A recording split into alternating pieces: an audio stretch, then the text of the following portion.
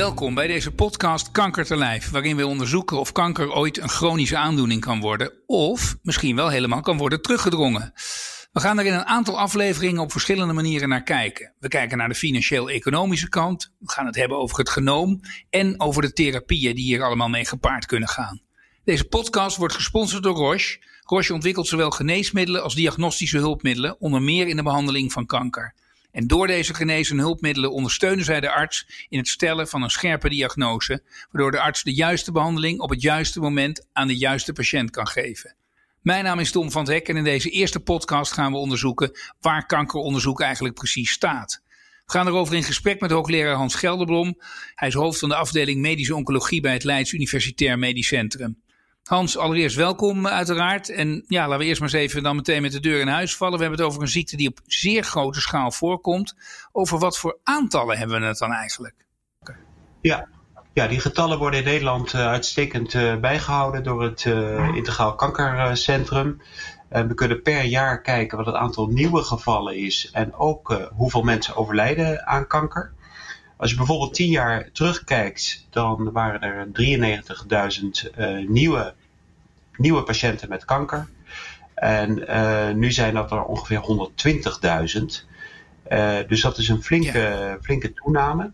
Maar het aantal mensen wat overlijdt aan kanker, dat neemt de laatste jaren zelfs een klein beetje af. Dus dat gaat echt wel de goede kant op.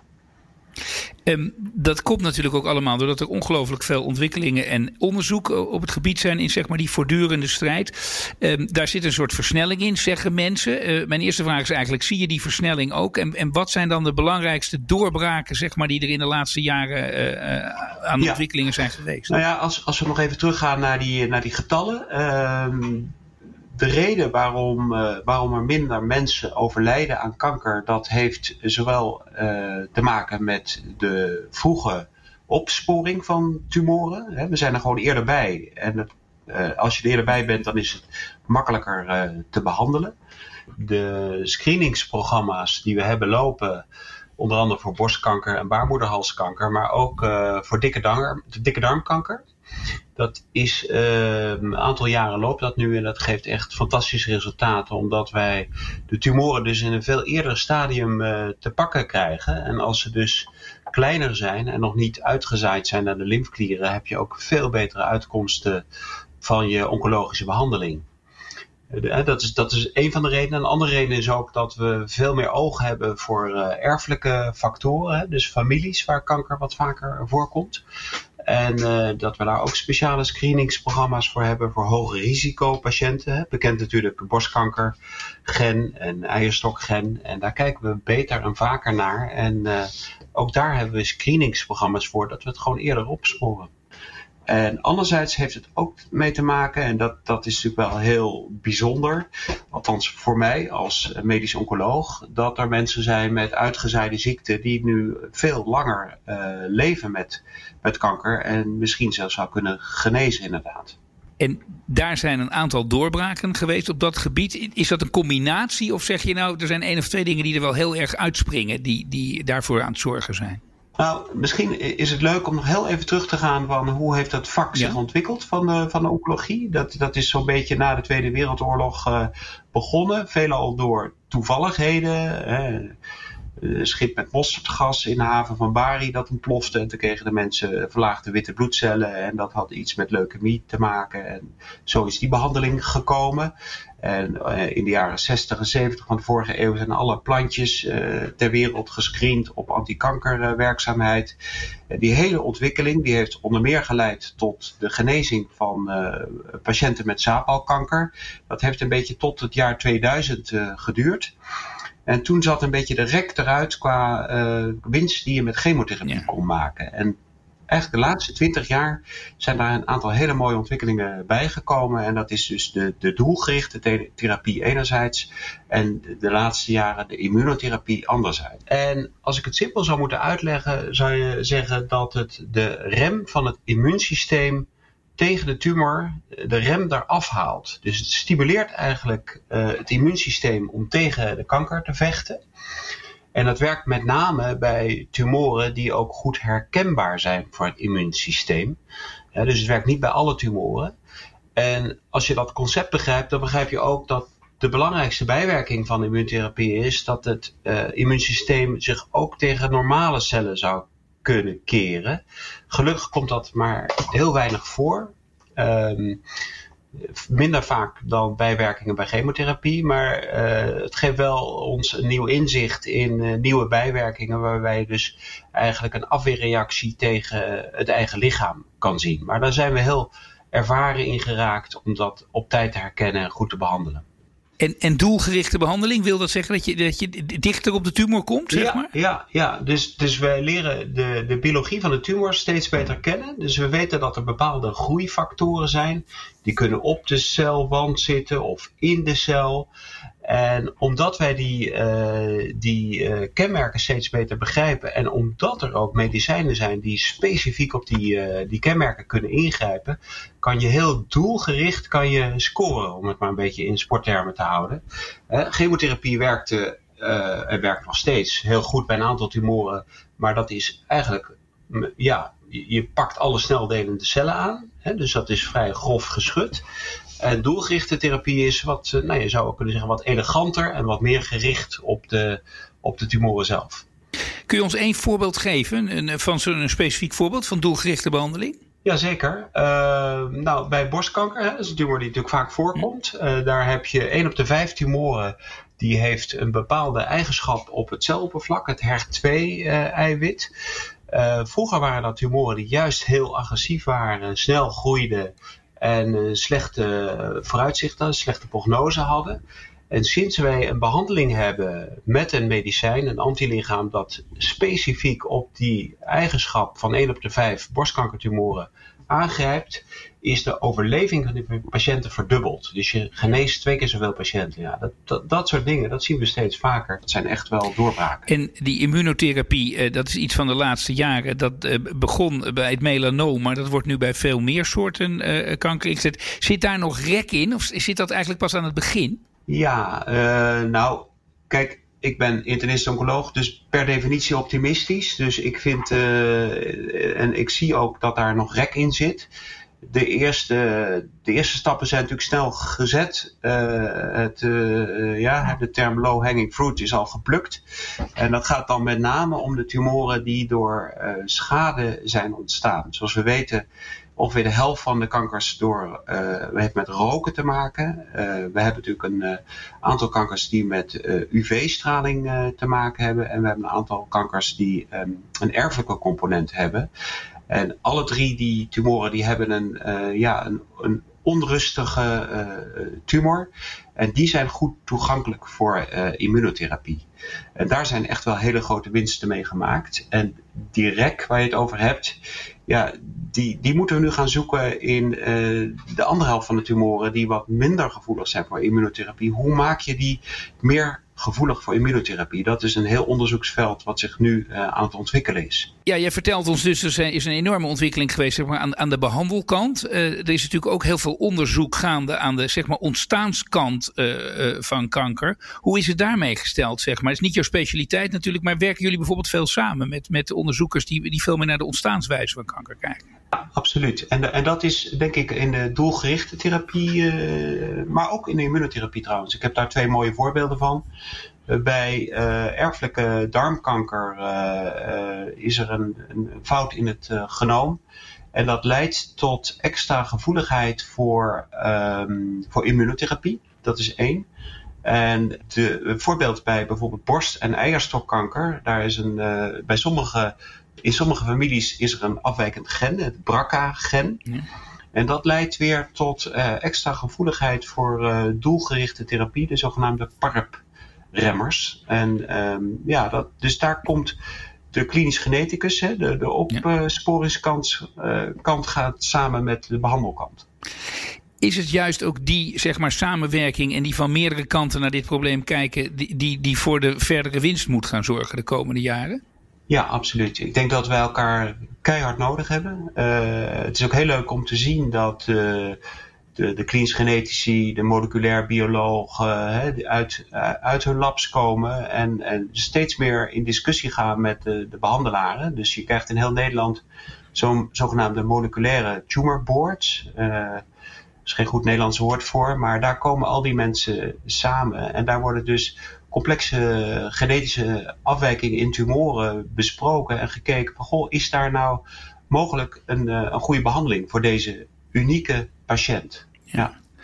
Een volgend punt is natuurlijk de samenwerking. Jullie doen het hier in Nederland, maar het is allemaal in grote internationale verbanden.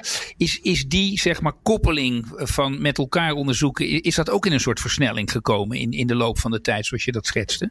Ja, absoluut. Kijk, dit speelt natuurlijk al langer, hè, met de komst van internet. En is het allemaal veel makkelijker om met mensen in andere landen samen te werken. Wat een mooi voorbeeld is een Nederlandse trial waarbij dus geregistreerde dure medicatie voor ziekte A, als ziekte B dezelfde genetische afwijking heeft, kunnen we dat geven met dank aan KWF en de farmaceutische industrie en allerlei andere groeperingen in Nederland hebben daar een prachtige trial samen met het Hardwick Instituut.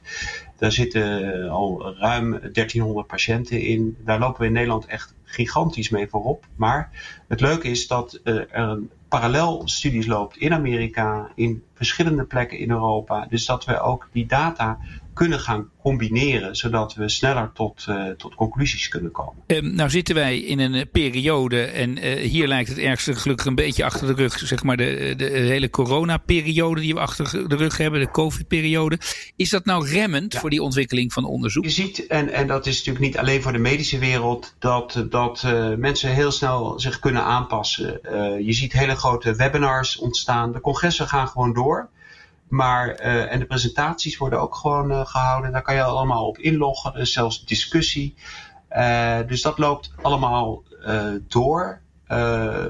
In de piek van de coronatijd is natuurlijk alle aandacht en werkkracht richting de corona gegaan.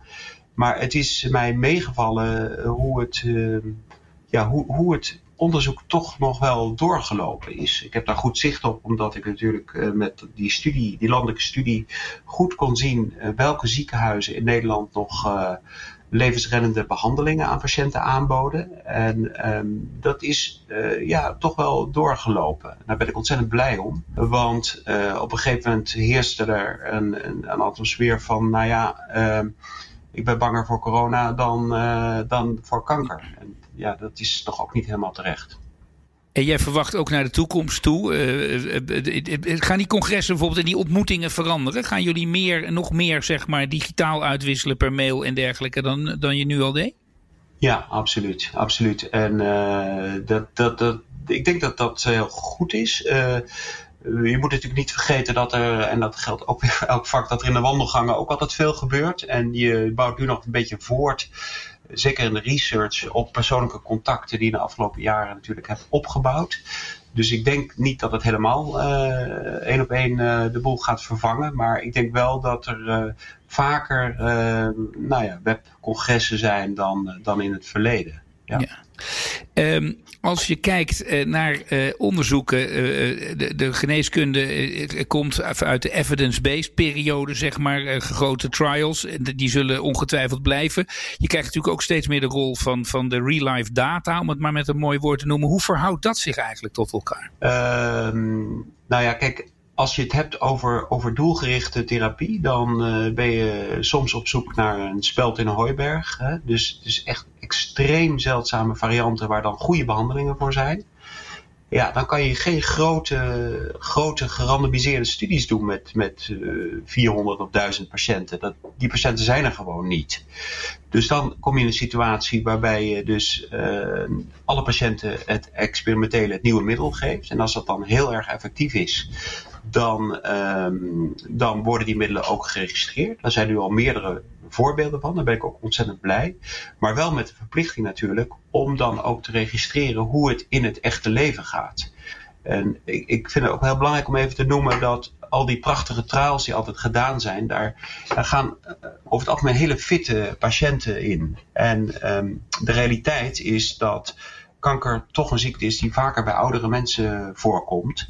En zijn die data, die registratie, waar de registratie op gebaseerd is, is dat wel te vertalen naar de echte praktijk? En daarom zijn die registries ook heel belangrijk. De volgende vraag die jullie volgens mij ook erg bezighoudt is bepaalde therapieën werken. En dan wil je natuurlijk nog steeds verder onderzoeken bij wie dat nou het beste, dat personalized medicine, zeg maar. Daar hoor je veel over, dat woord. Hoe ver staat het daarmee eigenlijk? Ja, nou ja, kijk, heel ver. Dat is een ongelooflijke ontwikkeling geweest en die gaat maar door. Als je het hebt over longkanker, dat is denk ik een mooi voorbeeld. Als je uitgezaaid longkanker had 10 jaar geleden, dat was eigenlijk weinig kruid tegen gewassen. Maar nu zie je dus dat je die longkankerpatiënten kan opdelen in allerlei varianten. De ene is wat gevoeliger voor immunotherapie, de andere heeft een specifieke mutatie. Dus het zijn eigenlijk nu 10 verschillende ziektes geworden.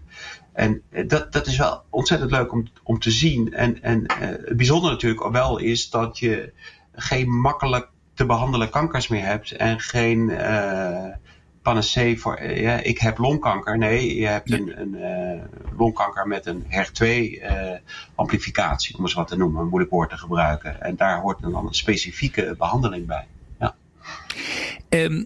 Een ander die ik eigenlijk net nog vergat te vragen over die data is dat prachtige woord artificial intelligence. Het allemaal koppelen van data. Het wordt natuurlijk ook in het onderzoek, bijvoorbeeld bij röntgenologie en andere beelden al gebruikt. Hoe zie je de ontwikkeling daarvan? Gaat dat jullie nog helpen? Ja, absoluut. Absoluut. En goed dat je het vraagt. We zijn natuurlijk een massale hoeveelheid data aan het genereren met al het genetisch onderzoek, maar inderdaad ook met de radiologie, ook met de klinische data. Een leuk project wat bij ons in het ziekenhuis nu bijvoorbeeld loopt op het gebied van kanker is, wij noemen dat computational biology, waarbij we een digitale tweeling proberen te maken van de patiënt die op dat moment binnenkomt. Hè? Dus dat je het koppelt aan iemand die daar ongelooflijk op lijkt in het verleden. En waarbij je dus uit het lab allerlei gegevens hebt waardoor je denkt van dat zou eens kunnen helpen. En dat je dat dan uiteindelijk vertaalt naar de patiënt, de echte patiënt die voor je zit in de spreekkamer. Dat is een ongelooflijk spannende ontwikkeling. En daar hebben we ook echt wel klinisch technologen, statistici, allemaal mensen die vroeger geen enkele rol of nauwelijks een rol speelden. Statistici natuurlijk wel, maar er komen allerlei nieuwe vakken die zich met geneeskunde gaan bemoeien. Ja, het zijn enorme ontwikkelingen. Ik heb er nog één die ik ook met je wil delen. Dat is eigenlijk helemaal aan de andere kant van het spectrum. Ik las toevallig nog ergens dat er stond een kwart van de mensen met oncologische problemen leeft in Europa, terwijl daar maar 1/8 van de wereldbevolking woont. Even los of dat helemaal 100% klopt, dat getal. Maar zeg maar omgevingsfactoren en dan zeg maar naar de preventiekant kijken om te voorkomen dat we het überhaupt hierover hebben. Is dat iets wat veel aandacht heeft? Ja, nou, ik kan niet genoeg benadrukken dat niet roken de goedkoopste en beste methode is om kanker in de westerse wereld te halveren, bijna. Dus dat is extreem belangrijk. Anderzijds, je had het over de westerse versus de niet-westerse wereld. Mensen worden in Europa gewoon ouder dan in Afrika. En dus je hebt ook meer kans dat er celdelingen op een gegeven moment misgaan. En je moet ergens aan doodgaan op een gegeven moment. Zeg je daarmee ook, wetende dat ook een aantal mensen op jonge leeftijd zeggen, maar sommige mensen zeggen het is ook gewoon een verouderingsziekte. Of is dat te simpel samengevat? Nee, dat klopt wel. Natuurlijk, je hebt de erfelijke vormen die eerder optreden. En als je je hele leven 2 pakjes sigaretten per dag hebt gerookt, dan weet je dat je gewoon een grotere kans op vroegtijdig overlijden aan kanker hebt. Maar het is inderdaad, voor mensen die normaal leven, is het ook een verouderingsziekte. Ja. Als wij terugkeren naar onze beginvraag, zeg maar, zonder dat ik die al aan jou gesteld heb, maar waarmee ik de podcast inleidde, dan is dat die vraag, is kanker onderweg naar een soort chronische aandoening te worden? Is daar een eenduidig antwoord op?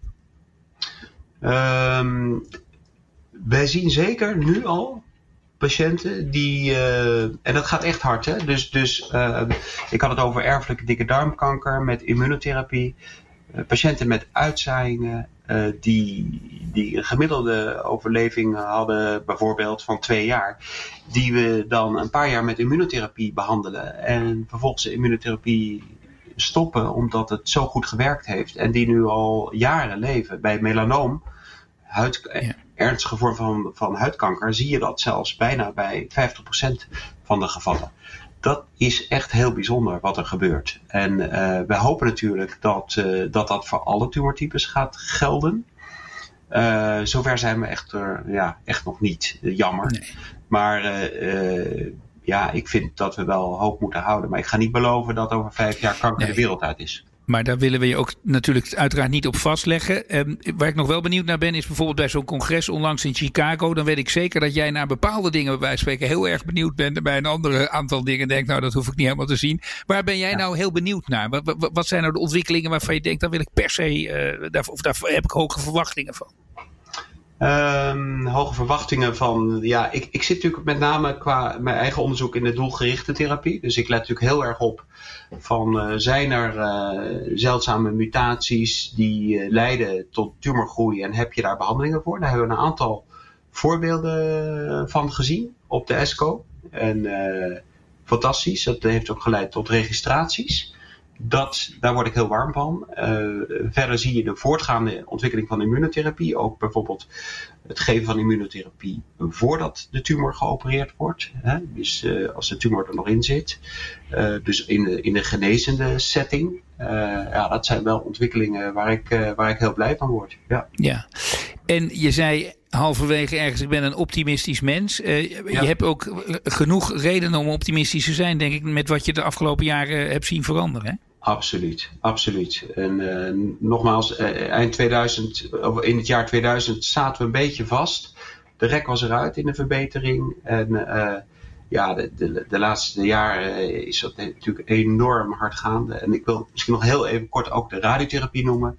En de chirurgie, daar gebeuren ook heel veel personalized dingen. Gerichtere bestraling, operaties met fluorescentie. Dat je precies weet waar je heen moet. Orgaansparende operaties, misschien zelfs operatie achterwege laten. Dus ook op dat gebied gebeurt ongelooflijk veel. Daar kan je nog een hele podcast over vullen, denk ik. We zijn er nog niet, maar we zijn onderweg, Hans. Mogen we het zo zeggen? Ja, zeker. Nou, dan wil ik je danken voor alles wat je met ons hebt willen delen op dit gebied. En ons helemaal erbij willen praten over de ontwikkelingen. Hoe het er in zijn algemeenheid voor staat. En wat voor prachtige ontwikkelingen er zijn. Dank nogmaals daarvoor. En veel succes uiteraard met de verdere ontwikkelingen.